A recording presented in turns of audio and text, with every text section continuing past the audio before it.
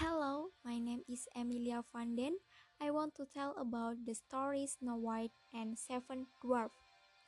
The story of a snow princess who lives in the forest because her stepmother will be killed by the queen.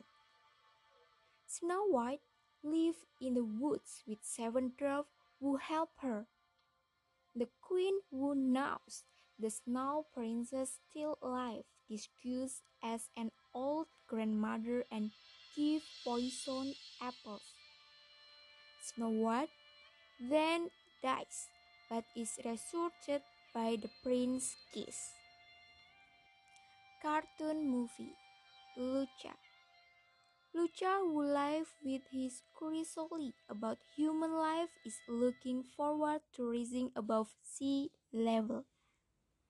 Finally, he meets Alberto, another sea monster who had explored human life. Unexpectedly, both of them turn out to have the ability to change shape and blend in with humans as long as they remain dry. If exposed to water, both will turn into clown form.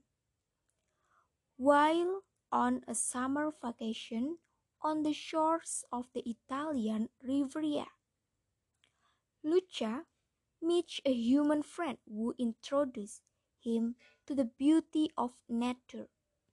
Culinary delights such as gelato and pasta and scooter riding.